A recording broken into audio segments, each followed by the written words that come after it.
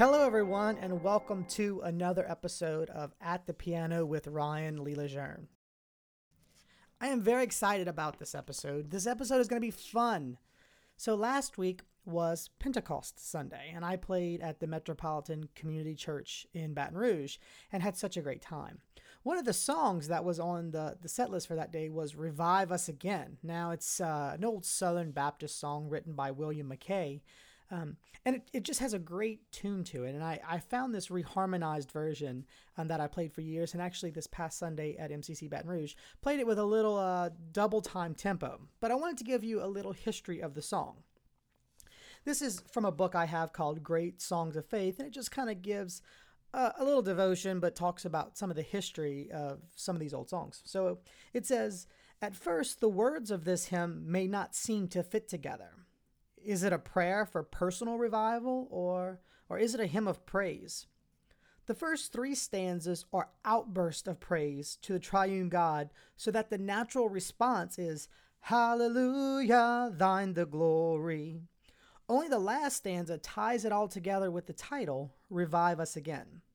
But the author, William P. McKay, Scottish physician turned minister, knew what he was doing.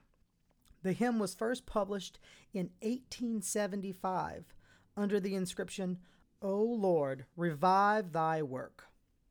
Psalms 85:6 ask, won't you revive us again so your people can rejoice in you?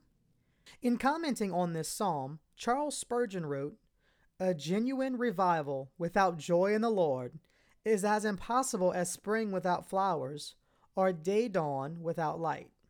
When surrounded by discouragement and fear, it is good to sing praise to the one who has borne all our sins and has cleansed every stain. Here is Revive Us Again.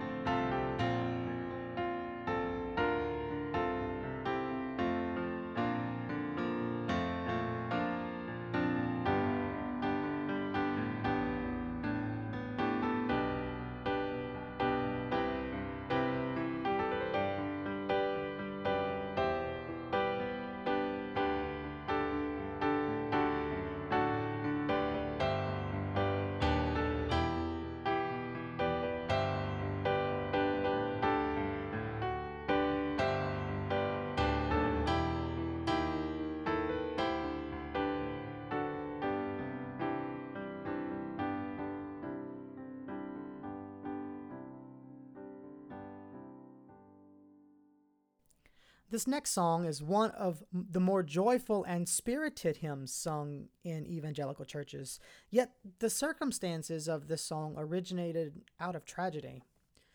Luther Bridgers was born in North Carolina on February 14th of 1884.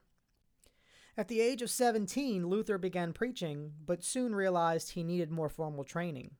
He enrolled in college, and while attending school, he fell in love and married. He and his wife had 3 sons. After receiving his ordination as a Methodist Episcopal minister, Luther served as a pastor.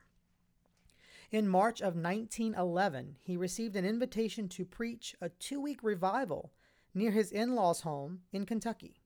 He left his wife and sons at their parents' home and departed for Middlesbrough. Following the meeting on March 26th, Luther received a call telling him that his in-laws' house had burned to the ground and his wife and sons had all perished. Later that year, he wrote both the words and the music to this song, He Keeps Me Singing. The first verse of the song says, "There's within my heart a melody, Jesus whispers sweet and low, fear not, I am with thee, peace be still, in of all life's ebb and flow." And the refrain says, "Jesus, Jesus, Jesus, sweetest name I know, fills my every longing, keeps me singing as I go." Here is He Keeps Me Singing.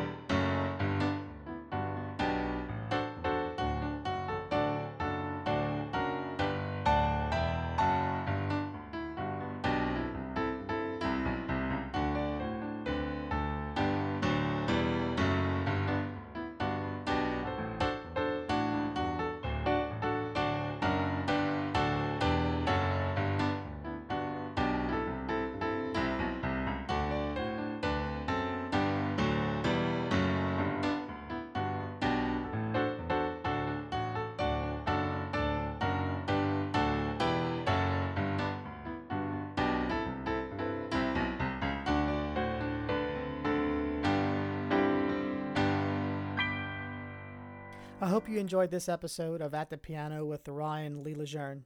Until next time.